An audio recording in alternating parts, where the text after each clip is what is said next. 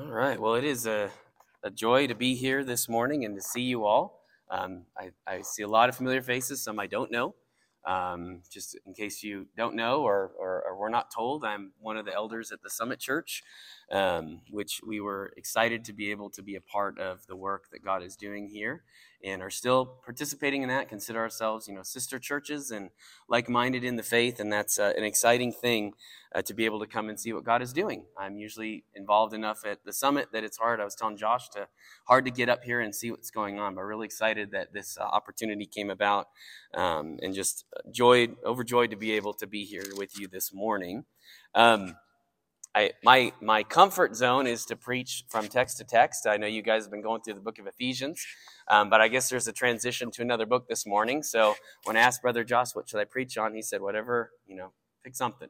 And so I don't always know what to do in those moments. So I tried to think. I spent some time in prayer and thought to myself, what can I bring to you all from the Word this morning that I would hope would be, anything from the Word is good for our edification and building up and sanctification and all of that. But what could I bring especially to you all this morning?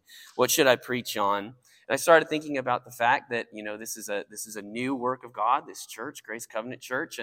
And oftentimes with new works of God, there comes all kinds of different things, right? Trials and difficulties. We even see, as I will look at this morning, when Paul was going about planting churches, what I believe to be the early Galatian churches in Acts 13 and 14.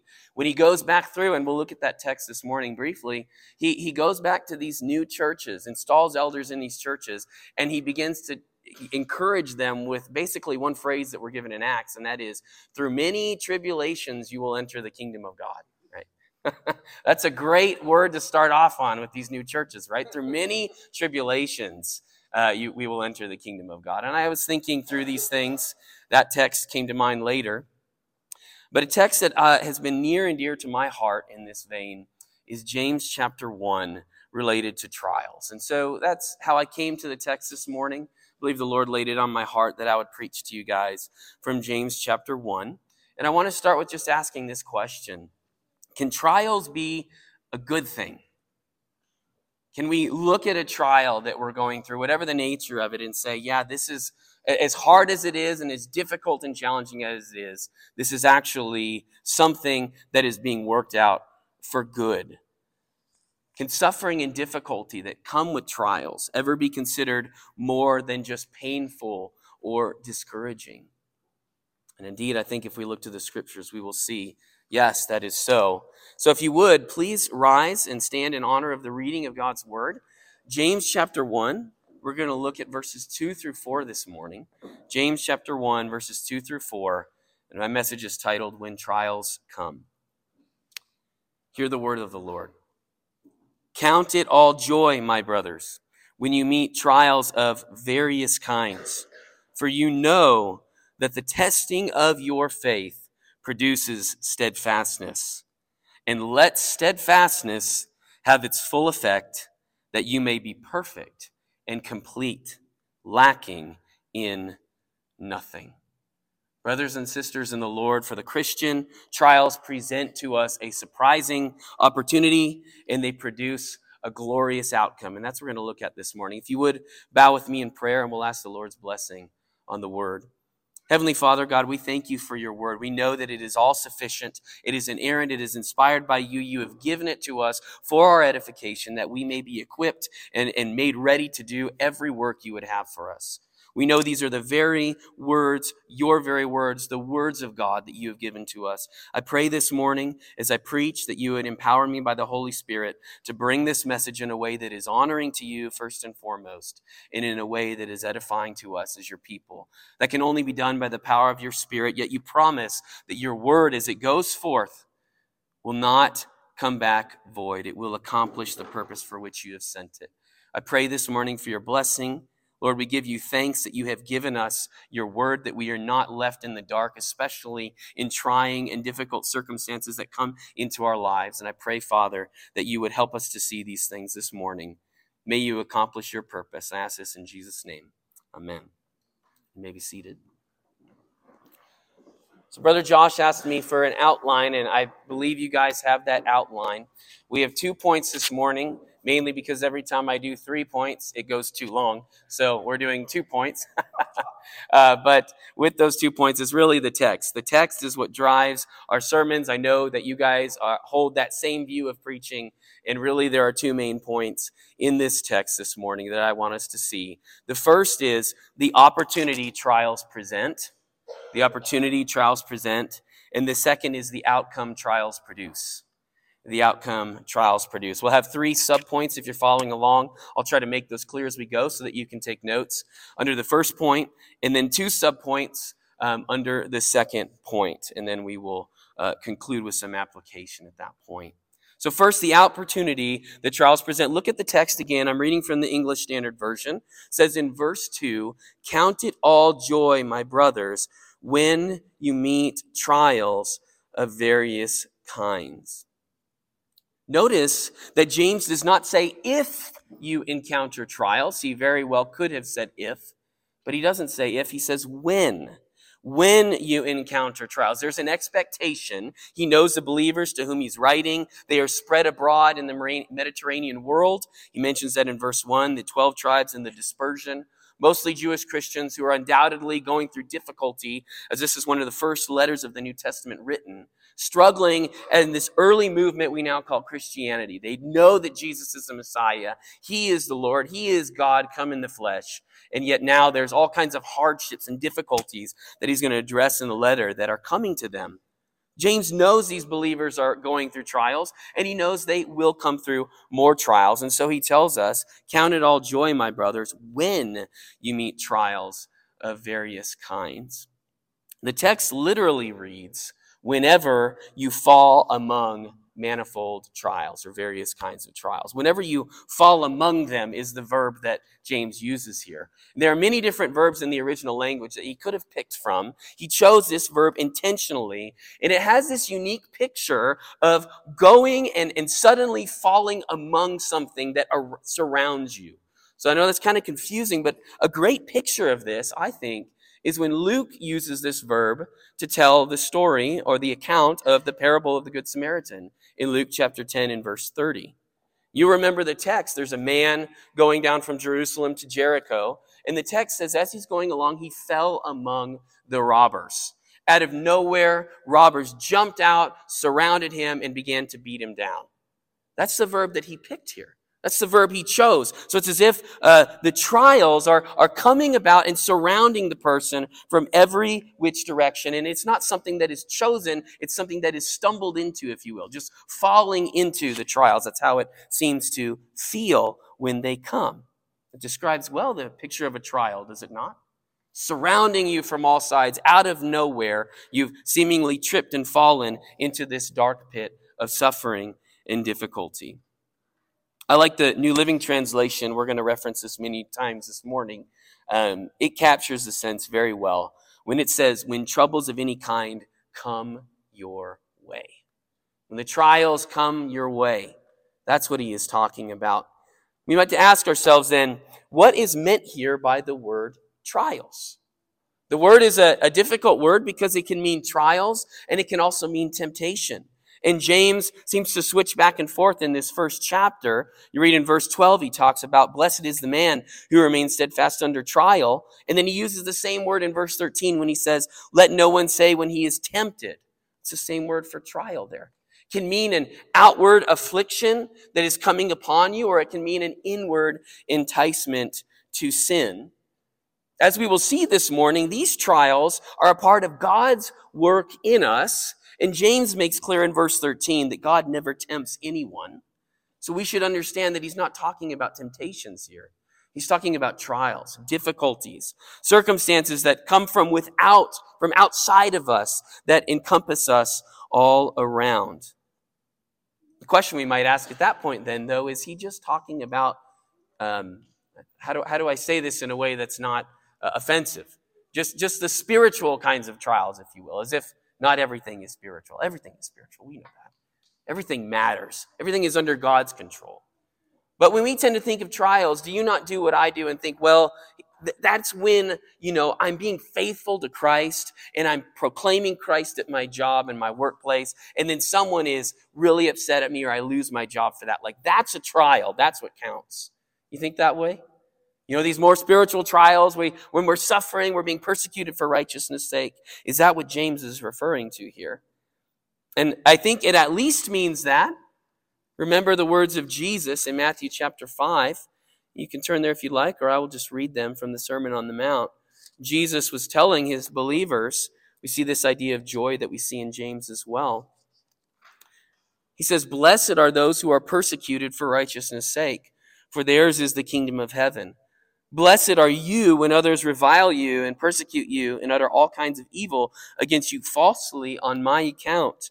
Rejoice," there's that term joy like we find in our text, "and be glad, for your reward is great in heaven, for so they persecuted the prophets who were before you." Certainly, James means at least the trials of persecution that come, suffering for Christ, suffering for righteousness' sake. But I submit to you this morning, I don't think James is just talking about those kinds of trials. In fact, I think he's talking about any kind of trying situation that comes into our lives, begins to challenge our faith, test our trust in God, no matter the circumstance, no matter the kind and the time in which it comes. So we see that, this first point, I forgot to mention this, the inevitability of trials in the Christian life. The second point is this: trials come in all kinds of forms, all kinds of shapes, all kinds of sizes. If you look back at our text, we see, he says, when you meet trials of various kinds. What does he mean by various kinds? I think the New Living Translation captures it best when it says troubles of any kind. It's really the sense. He's trying to make it clear, any kind of trial. There's no limitation placed upon the text here. The idea, in fact, that he's communicating with the language is something that is very broad. He's casting a very wide net. Any difficult, trying situation we may face. I think this is further evidenced by the way that James, writing to these believers who are going through all kinds of different things, references different kinds of trying circumstances throughout his letter. One commentator, one of my former professors, Dr. Plummer, says in his commentary on James, a great man of God, humble man of God, great pastor, and great scholar, he says, because James goes on to discuss all sorts of trials, from economic injustice, chapter 5, verse 4, where the rich are withholding wages from the poor, to physical sickness, chapter 5, verse 14. Remember, he tells them, if anyone is sick, call the elders of the church to come anoint them and pray for them. Plummer says it is important to see the trials of various kinds here as referring to any difficulties Christians face in this fallen world. In fact, we're going to see in a minute that trials have an effect, or have a work that they are producing, which is steadfastness. And James uses that term again in chapter 5. Go up to chapter 5 real quick. Chapter 5 in the book of James, and look at verse 11. He uses this word steadfastness again in relation to trials that Job went through. Behold, we consider those blessed who remain steadfast. You have heard of the steadfastness of Job, and you have seen the purpose of the Lord, how the Lord is compassionate and merciful. Think of all of Job's trials that produced this steadfastness and how he endured through them. What did Job face? He faced the death of children. He faced sickness, physical pain, relational issues with his friends and with his wife. Wasn't a very good situation there. Economic loss. All kinds of trials. What I want you to see here is the trials that James is talking about are not simply persecution, though that would be included, but any difficulties we come to in this life. Now, I'm going to stop for a minute. Think on this. What have we just seen here for us as Christians today? What have we just seen? Trials are inevitable. They come in all shapes and sizes. What are we saying? We're saying that we as Christians are not immune to trials and suffering. We're not immune to it. In fact, we should expect trials. We'll see why in a moment. But I want to stop and say we ought to remove from our minds, dispel from our thinking this idea that if I'm being obedient and faithful to the Lord, I'm not going to suffer. It's a terrible teaching that is very common today, and it's a temptation that we fall into often, isn't it? Whenever a trial comes your way, I don't know if you're like me, but sometimes I wonder, Lord, I feel like I'm trying to be faithful. I feel like I'm trying to obey you. Why is this happening to me? Why now? Why in this way? We shouldn't think like that, brothers and sisters. Trials are inevitable. They come into our lives, and they have a purpose, as we shall see.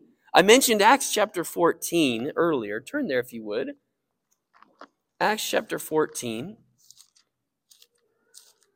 Context to this, I mentioned earlier, Paul has gone out and proclaimed the gospel, doing the work that the Holy Spirit, chapter 13, verse 2, says had set them apart for this work.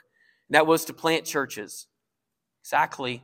You guys are a picture of that activity still going on today here at Grace Covenant Church. But he went around preaching the gospel, making disciples, and he's going to end up coming back to the church that sent him to give a report, having completed the work that the Holy Spirit had sent them out to do.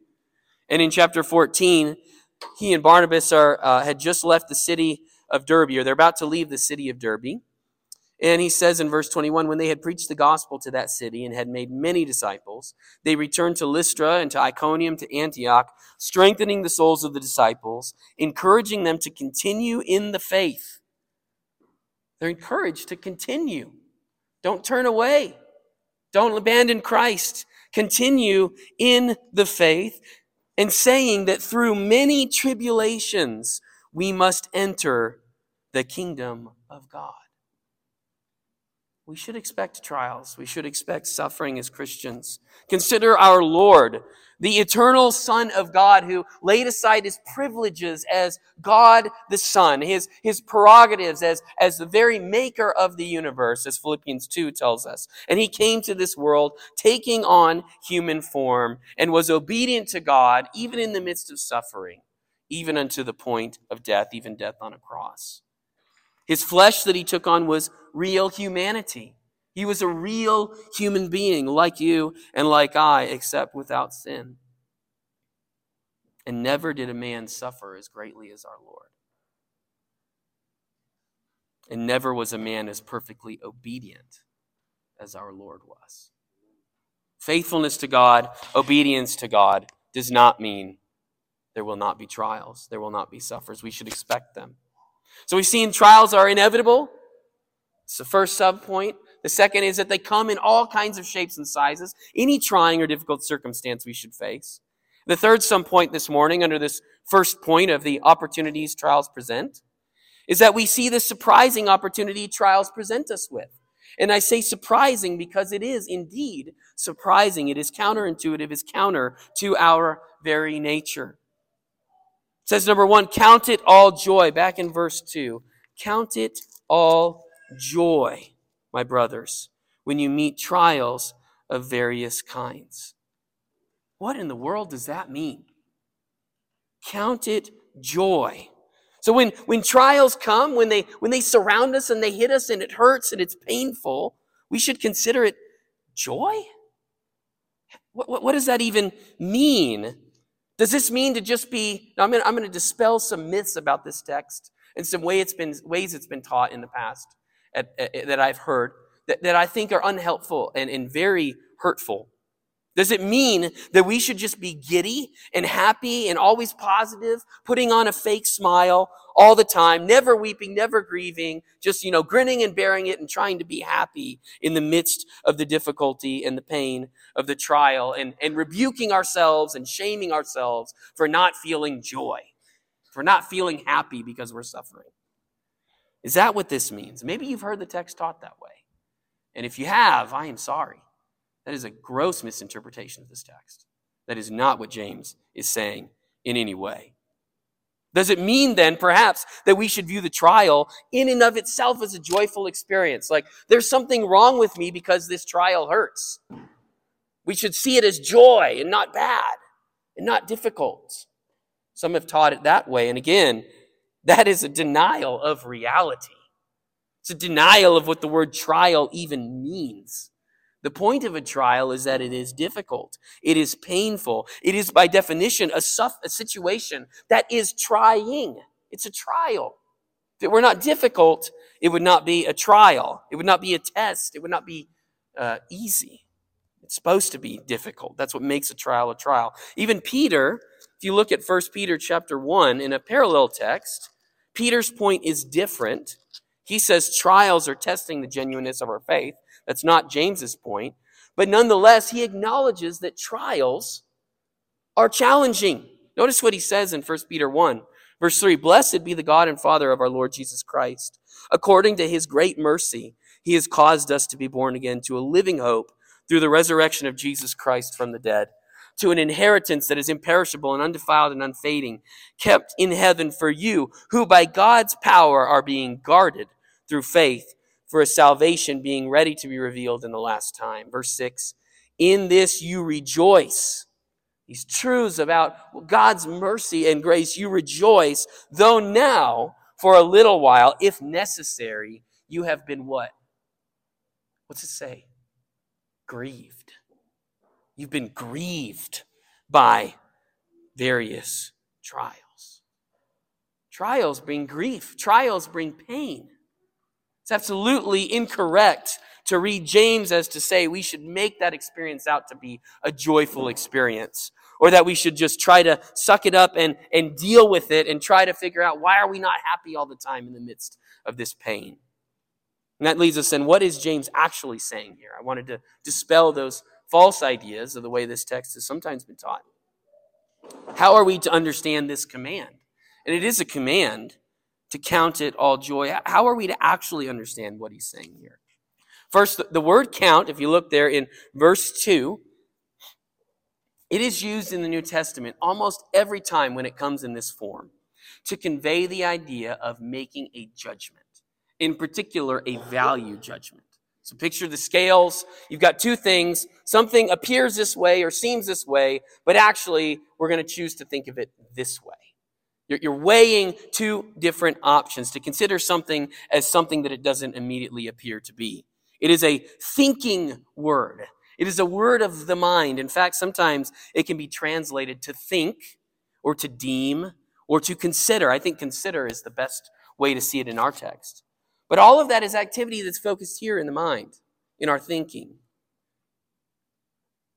Great example of this is Philippians chapter 3. And I won't read the text, but paraphrase it. Paul is listing out his pedigree of all the things that he has as a faithful Jew of the tribe of Benjamin. He is perfect, if you will, as far as he can be with relation to the law, or so he thinks. And he says, I considered all things, there's our term, as loss. Everything is loss in comparison to the surpassing worth of knowing Christ, which for him meant suffering and pain and difficulty. He considered, if you see the scales, everything is on this side, all that he had, and then knowing Christ on this side. And looking at that, the natural response is, this seems better. But he says, no, I considered this is actually loss in light of the surpassing worth of knowing Christ. You see how it works? That's what he's doing here in James, the same idea, the same word. Another example is Philippians 2, where Paul simply says in verse 3 that we are to consider others as more important than ourselves. It's the same word. It's not natural to consider somebody else as more important than you, right? Lots of people telling us that we should love ourselves first so then we can love somebody else, and it's not true, right? We consider others, looking at that thinking, no, I think I'm more important, and Paul is saying, no, consider others as more important than yourself, even though naturally it seems you should consider yourself as more important. It's a thinking word. It's a judgment. You're making a determination in your mind. Consider in your mind, he says, the trials that come as opportunities to have great joy. Don't look at them as what they initially appear to be and what you feel them to be. They are a time of pain. They are a time of difficulty. They are a time of suffering. But don't stop there. Consider that actually, in reality, even though they're painful, even though they're difficulty, they're actually also a time for great joy. I love, again, the New Living Translation. It says, "Dear brothers and sisters, when troubles of any kind come your way, consider it an opportunity for great joy." Now, this is very different from the world's response to trials, isn't it? This is very different from our own natural response to trials. This is not the way we approach suffering. This is not the way the world approached suffering. And as we're still in this fallen world and we still have this flesh, we're tempted and often pulled in that same direction. That our culture says suffering is always bad. Always. It's never a time for rejoicing, never a time for joy in any sense. Why? Because you only live once. This life is all you got. And at the end of it, you cease to exist, and that's all there is. That's what the world says. There's nothing left. There's no eternity. This is all you've got. Live it up. Party hard, because this is all it is. And so if trials come your way, man, that is really terrible for you, right? That's the world's response. Have as much joy and as much fun as you possibly can in this life. So brothers and sisters, as we begin to think about what James is saying here, this is really an opportunity for us, isn't it? To live not in conformity to this age, right? Trials come and we can sit next to somebody who's suffering too and say, this is terrible. This hurts. This is hard. This is difficult. But I'm choosing in my mind, even though there's all this pain, to think of this as actually an opportunity for great joy. Very counter to the way our world thinks and to we think naturally. But why? I want to move on to our second big point this morning. Why is it that we consider a trial to be a time for great joy? I can't just say that to you and you nod your heads and, oh yeah, that sounds good. Well, what's the basis for that, right? This judgment, we can see a command to choose between seeing the situation as a terrible thing and seeing it as actually an opportunity for joy. But what is the basis for that? That can't just be suspended out in midair. What is the reason we can do this? What is the basis for making such a value judgment? Well, as we see from the text, it is not a decision that doesn't have a basis for it. It actually does. And one that compels us to obedience. And that's the second point this morning. The outcome that trials produce. I want to look at verses 3 and 4 for this. The first subpoint is verse 3. We see that trials can be considered an opportunity for joy because of knowing what they produce. If we know what they produce, we know what they're doing, we can consider it a time for joy. Verse 3, he says, "For," that's what the word "for" means. Because, why can you consider it a time of joy? For, because you know that the testing of your faith produces steadfastness. Notice again, look at the text carefully. James is not pointing to feelings. He's pointing to thinking. The word "consider" is a thinking word. The word "know" here, because you know it has to do with your mind. He points at the believers to what they know as the basis for why they can have joy, not what they feel. Now I want to stop here for a minute and jump away from the text for a sec to say a few things that I think it's important to say for us, for our edification, I hope.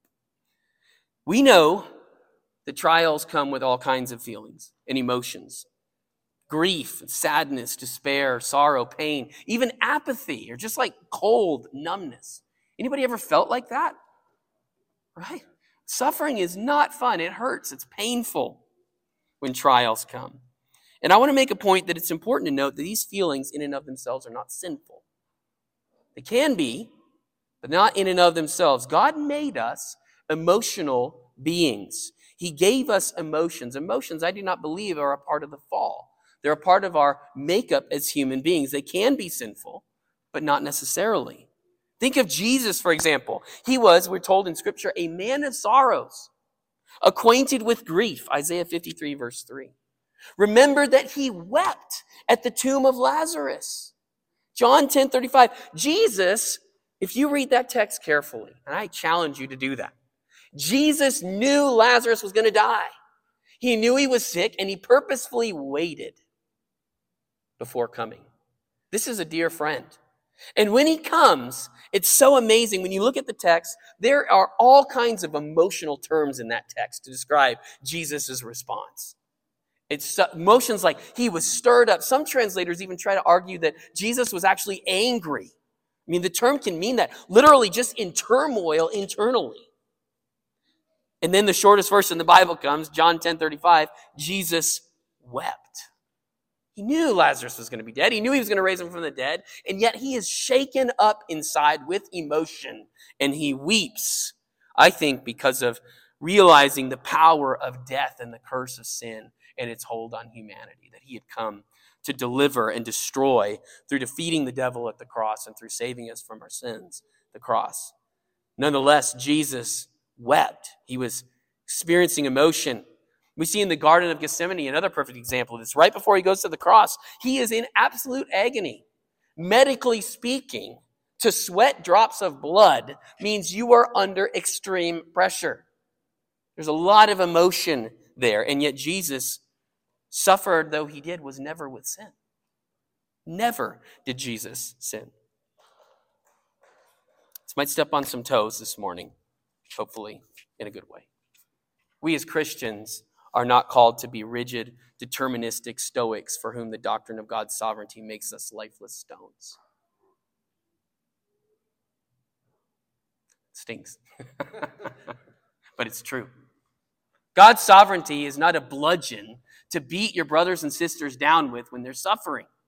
Amen. We are called to weep with those who weep, Romans 12:13. We are called to help the weak, encourage the faint-hearted, 1 Thessalonians 5:14. God's sovereignty is true. God ordained these trials. We're going to see that. He is working through these trials, and we can therefore consider them joy. But so many times I have seen God's sovereignty used as a means to basically tell people and shame people into silence because, well, you shouldn't be feeling that way because God's in control, remember? It's just heartless. And it lacks compassion. It lacks the compassion that our Lord had, of whom we are told in Scripture, he is one who does not break a bruised reed, and he does not put out a smoldering wick.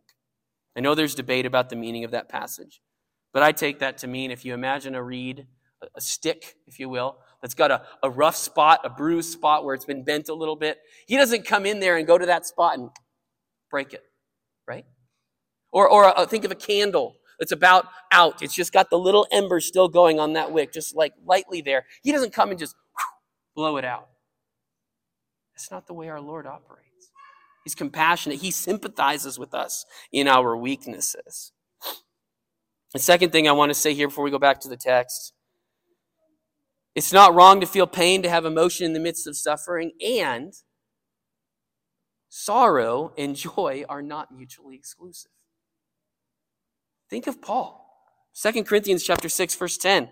He described himself and the other apostles as sorrowful, full of sorrow, yet what? Always rejoicing. Think of Jesus, that we just described him in agony in the garden, right? And yet, we're told in Hebrews 12:2, he endured the cross, despising its shame, for what? The joy that was set before him. You can have joy. You can consider a trial to be an opportunity of joy, all the while still experiencing the suffering and the pain that comes with it. We're not called to deny that, nor does James teach that. All that said, it's important. Before we go back to the text, I had one more point I wanted to make. I apologize. James pointing these believers to what they know and not what they feel.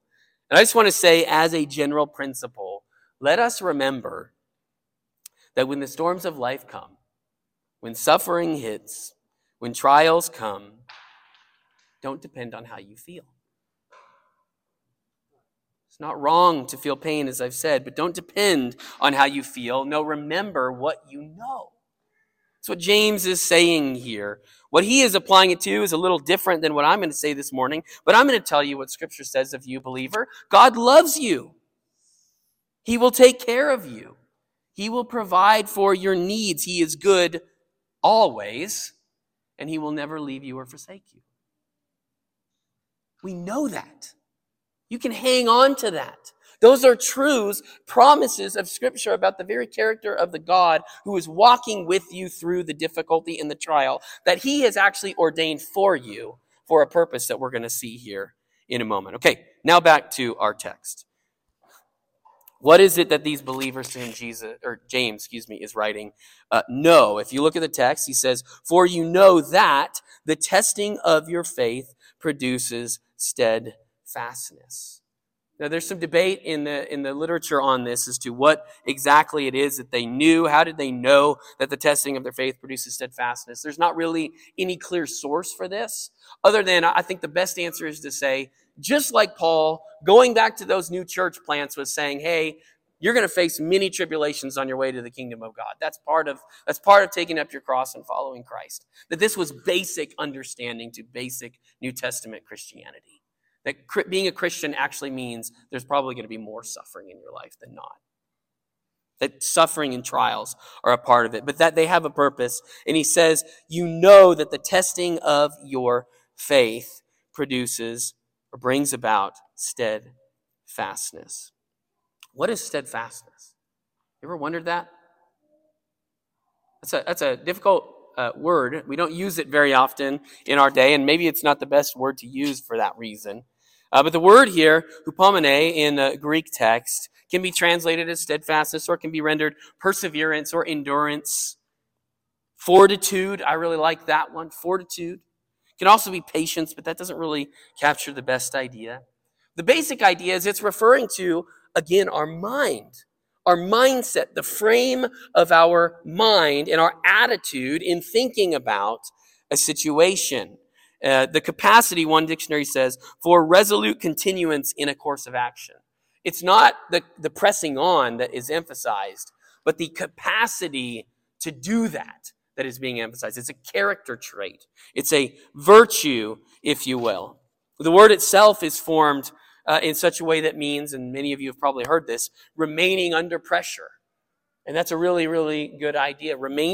Bearing up and remaining underneath the pressure. And that describes what a trial is like. It's pressure, pain, difficulty from without that's pressing down. And steadfastness is this capacity to remain, to not abandon the faith, to not turn from Christ, to not go the way you should not, but to remain and continue pressing on, persevering unto the end. I referenced my former professor earlier, and he renders it this way, in only a way that he could. If you ever got to meet him, he's a funny, really great guy. He said he thinks the best way to render it in English is stick-to-itness. Not a word. All hyphens there. Made-up word, right? But stick-to-itness.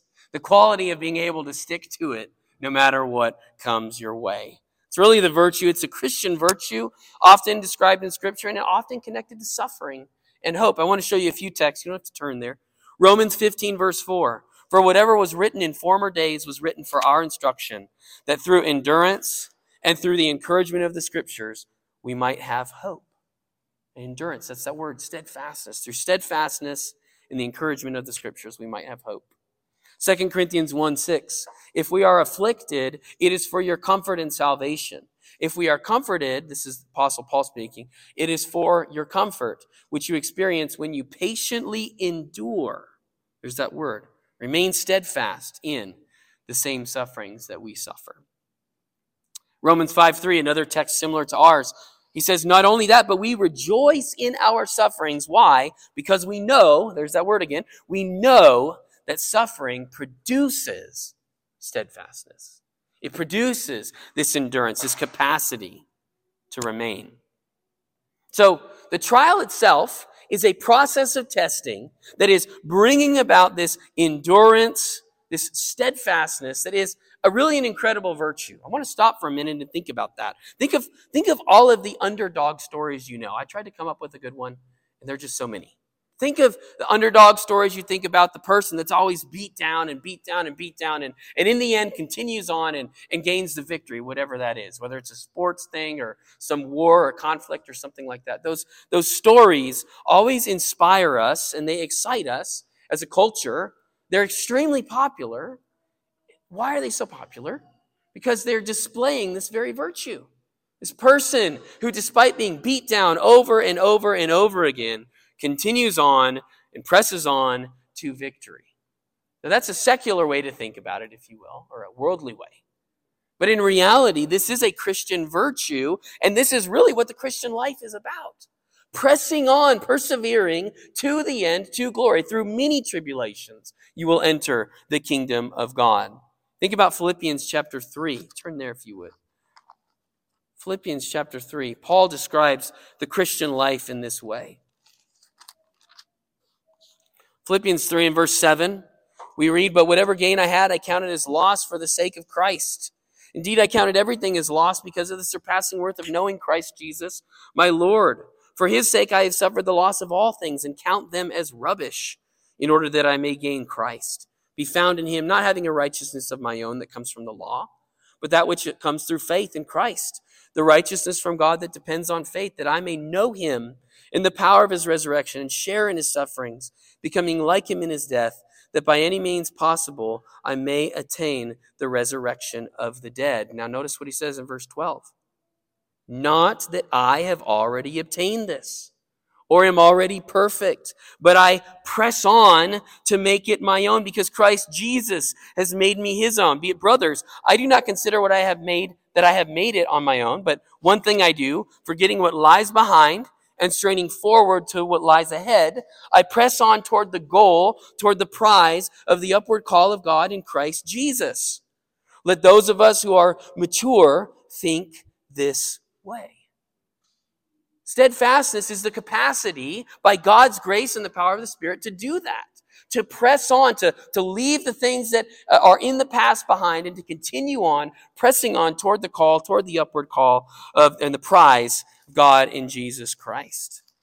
Paul puts it this way in 2 Timothy. He talks about finishing the race. 2 Timothy chapter 4, verse 6, he says, "For I am already being poured out as a drink offering, and the time of my departure has come. I have fought the good fight. I have finished the race. I have kept the faith. Henceforth, there is laid up for me the crown of righteousness, which the Lord, the righteous judge, will award to me on that day, and not only to me, but also to all who have loved his appearing." Right? Christian life is much like those movies of the underdog, being beaten down, and by God's grace and his strength, continuing on and pressing on. And as we see now, the trials are a means by which God is making that capacity in us to do that by his grace. He is using the trials to produce this in us. So now, back to James. Why is this so important? You know, it's not common to preach on virtues these days. They're all over Scripture. But the point here is not that the virtue in and of itself is what James is getting at. That is step one. Steadfastness is step one. Endurance, stick-to-itness, having that capacity to press on to the end. The trials are forming that. That's what they're doing. The testing of the faith is what's bringing that about. That is step one, if you will. These brothers and sisters need it, and so do we. That's what God is doing, step one. But step two, and this is the final point, the subpoint, second one, under this second point, is that we see that trials can be considered an opportunity of joy because of God's ultimate purpose in them for us. We see that trials can be considered an opportunity of joy because of God's ultimate purpose in them for us.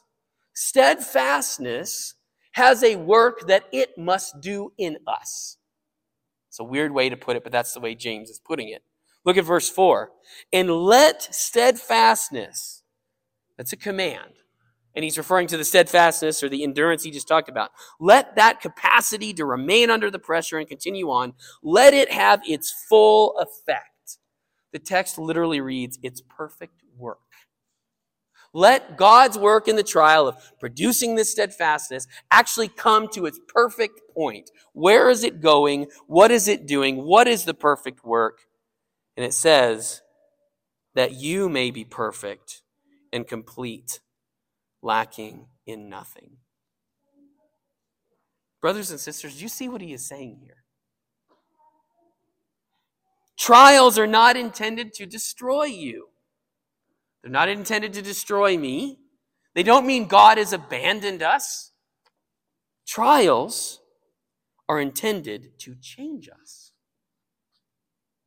Not just to produce this capacity to remain steadfast, but that in and of itself is going to be a means by which God is using these trials over and over and over again to actually change us. In fact, one commentator puts it this way.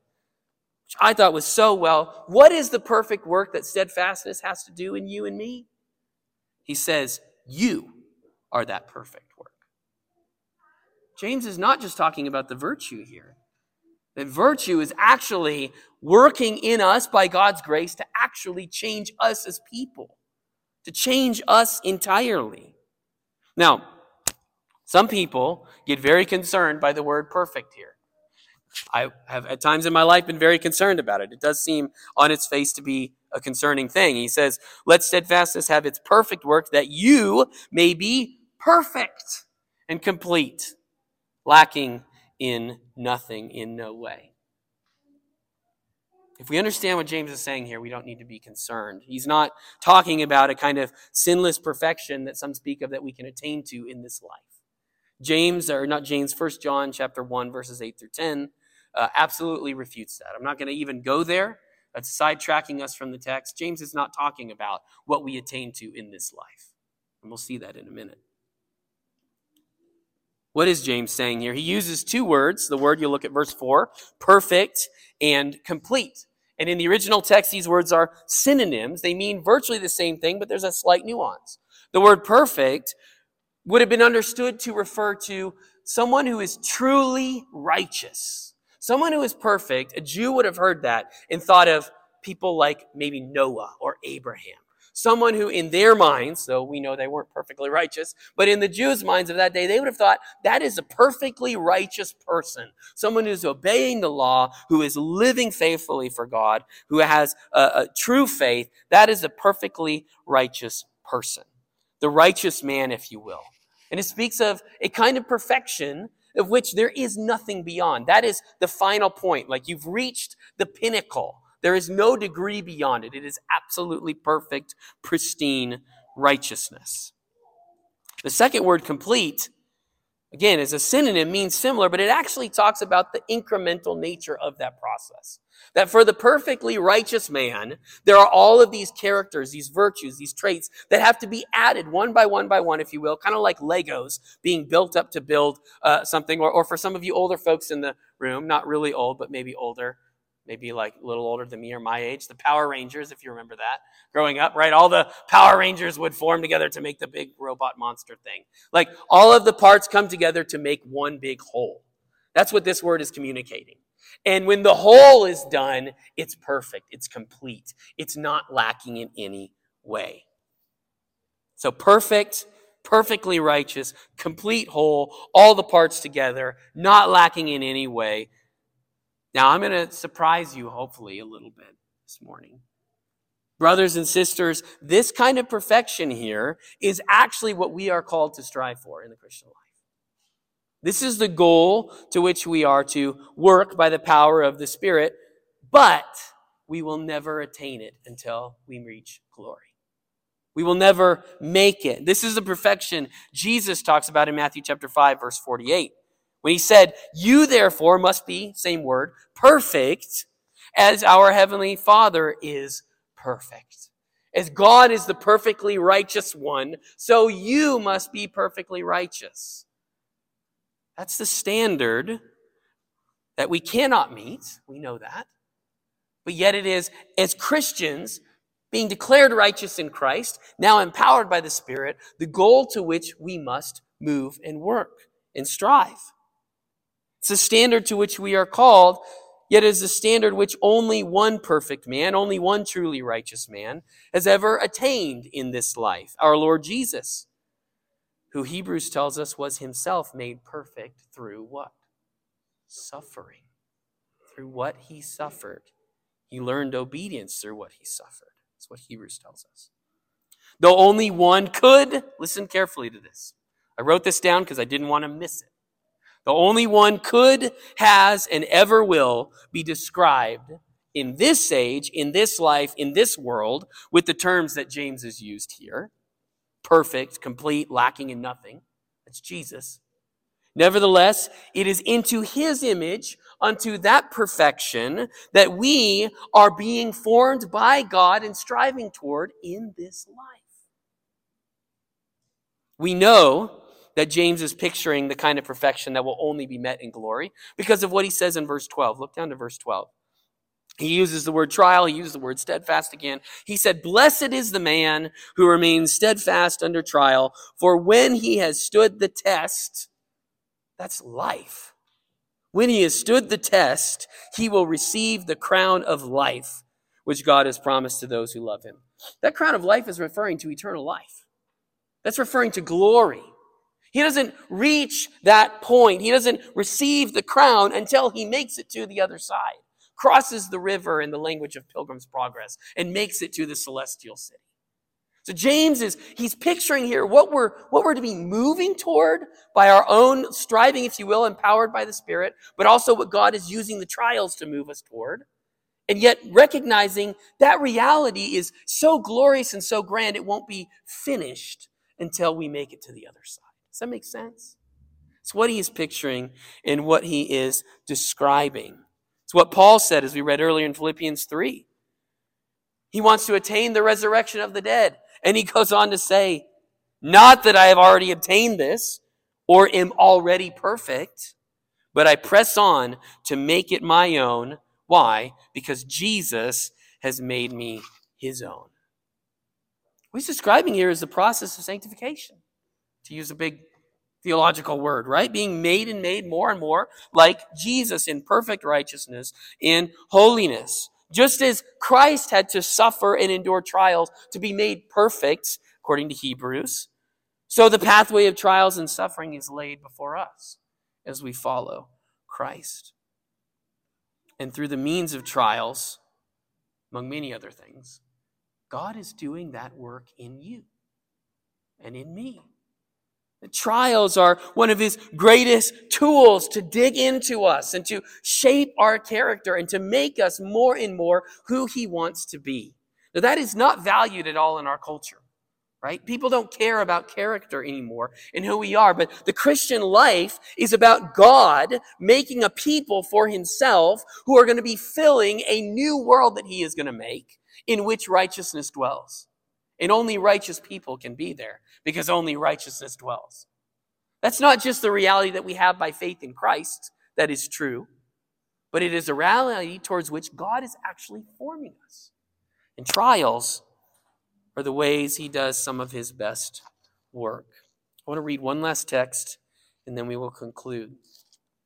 Romans chapter 8, verses 28 and following. We read this, speaking of the doctrine of God's providence, that he is working everything out toward his goals and purposes, including you, believer, and me, working in us to produce and make what he would have us to be, even through trials. That's what this text refers to, is the providence of God's working.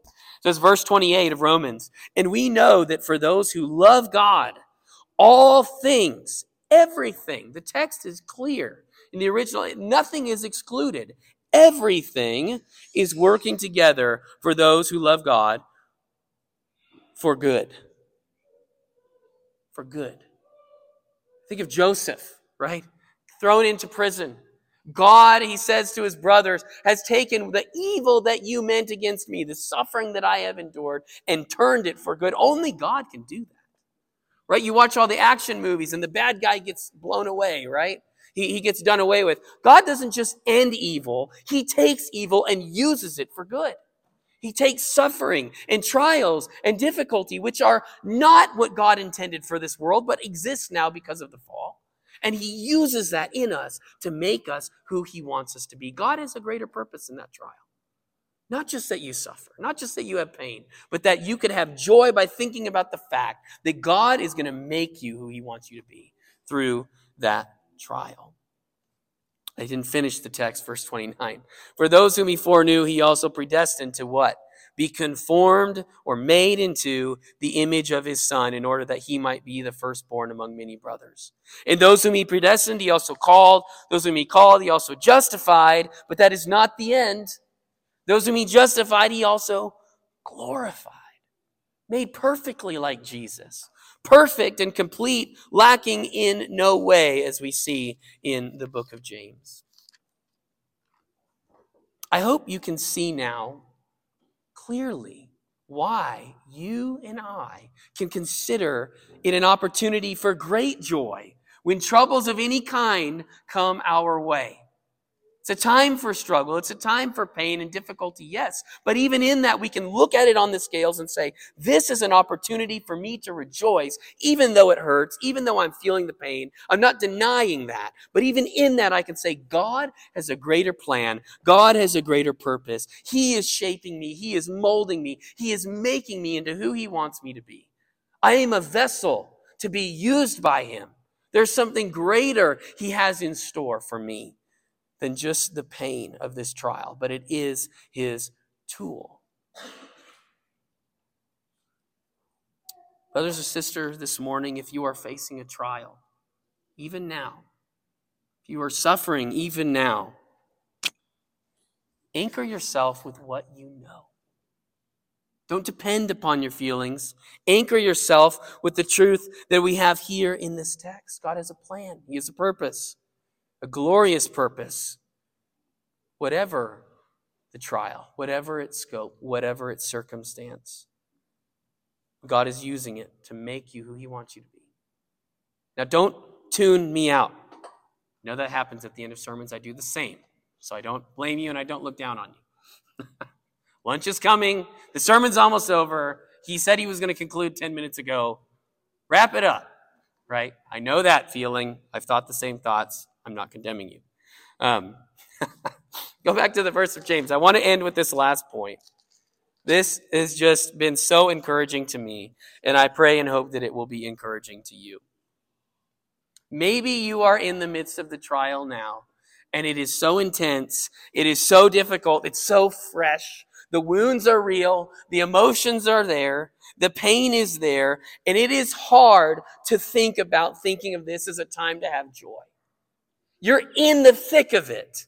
Or maybe you know somebody who is, and they're struggling. This text, yes, Ryan, I see what you're saying. I see what the text says. I get it, but I'm struggling. What do you do? Would you believe that God anticipated that we might have that kind of response? Would you believe that?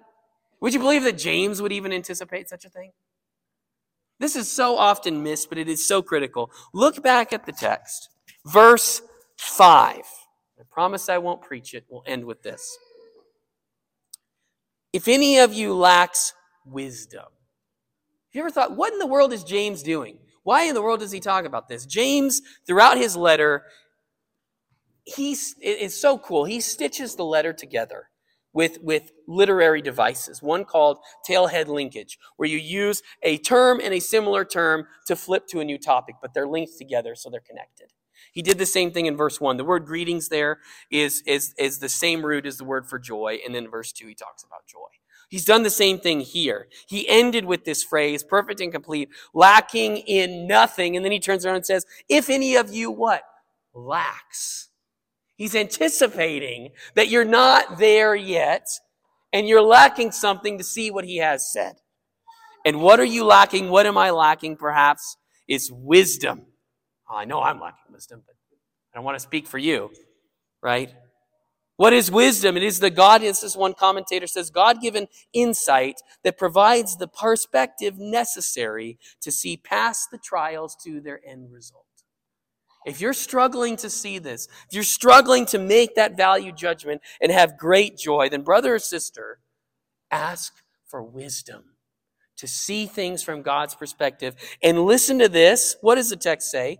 Ask God, who gives generously to all without reproach, and it will be given him. God promises to give wholeheartedly. A bank account that is never ending and a heart that is ready to give. That's what he's saying. And not only a heart that is ready to give, he says, without reproach. God is not up there waiting for you to come to him so he can turn around and scold you and mock you for your weakness. That's what the text is saying. That's not God. That might be how we would operate. But that's not how God operates. He is a father, wholeheartedly ready to give you all you need, to give you the strength, to give you the wisdom to see what James has just said, and to rejoice even in the midst of the suffering of the trial. He knows your weakness. He knows mine. He knows our frame, as the psalm says, that we are but dust. So brother or sister, if that is you, ask him for wisdom. Ask in faith, and he promises to give it to you. Bank on that. So can trials really be a good thing? I want to end where we started. Indeed, they remind us that God is not finished with us yet. I want to leave you with this last thought. Remember this. God often does his greatest work through trials. That is one of his greatest tools. They are never pointless, and they are never wasted. Let's pray. Heavenly Father, God, I thank you for your word this morning. Lord, I ask on our behalf, on behalf of everyone here, Lord, your saints, your beloved sons and daughters whom you have saved by the grace that you give through the work of Christ on the cross, forgiving us of our sins and reconciling us to yourself. Father, I ask you as a loving Father, would you give us the wisdom to be able to look at the trials and difficulties that we face as opportunities for rejoicing, even in the midst of the pain? Would you encourage us by your word and by your Spirit to come to you as a child coming to a loving Father, to receive all that we need, to get the strength that we need, the wisdom to have this perspective, that we may do as your word has said. Consider the trials joy, and to let the steadfastness that you are working have its perfect work to make us into who you would have us to be. We ask for your help in this. In Jesus' name, amen.